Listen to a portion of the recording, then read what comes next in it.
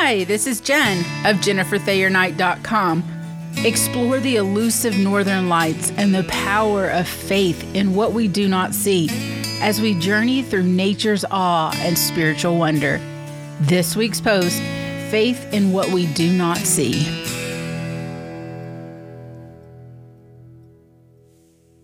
Last night I ventured out into the dark with my husband and oldest daughter to see the northern lights. As we drove, the sky was thick with clouds. We drove up a winding dirt road to get away from the city lights.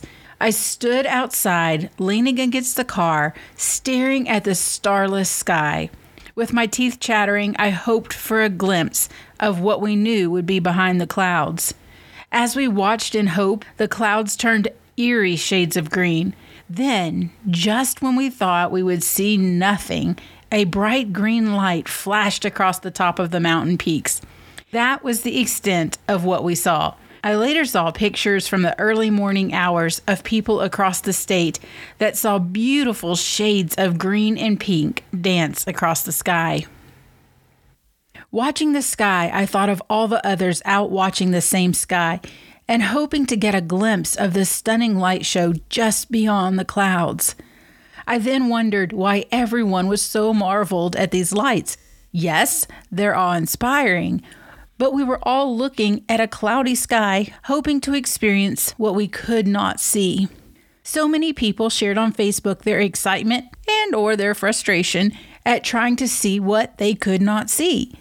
Yet, they still had faith and knew the beauty that was just beyond the clouds. We have this opportunity every day to have faith in God, the one we cannot see, but that seems ridiculous to so many. God, who created the sun, which creates these stunning views, is more beautiful than any light we could ever glean upon. He offers us beauty in more ways than our eyes could even behold. God surrounds us with His creation as a preview of the glory we will experience in eternity. He invites us to have faith in Him even when we cannot see. God invites us to come to the cross and meet His Son, who gave it all for us.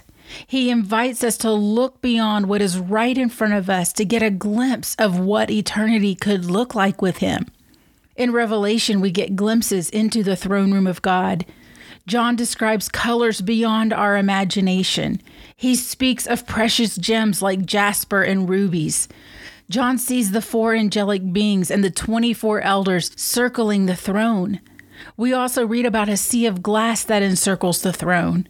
Because we read of this sea of glass changing in colors that mimics what's happening on the earth, many scholars believe this sea of glass is a window upon which God can look down upon His creation.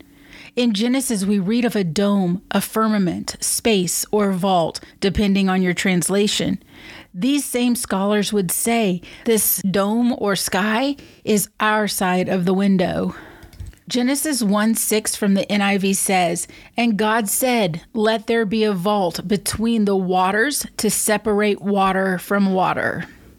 The Hebrew word for vault we see here is raquia, which means expanse of the sky or heaven, the space above the earth that holds visible objects, clouds, planets, stars.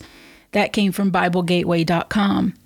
Matthew Henry says, this Hebrew word signifies like a sheet spread or a curtain drawn out.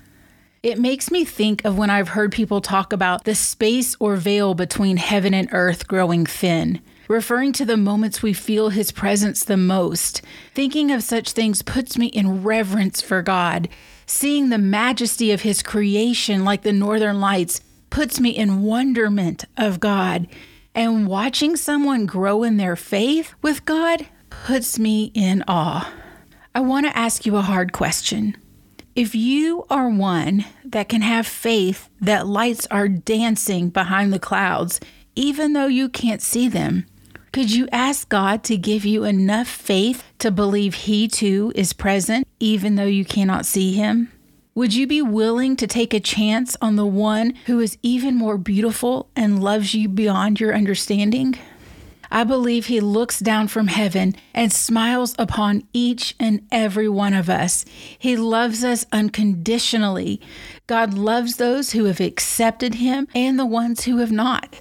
He loves those who are living, trying to live a life worthy of him, and he loves those who are encapsulated by sin.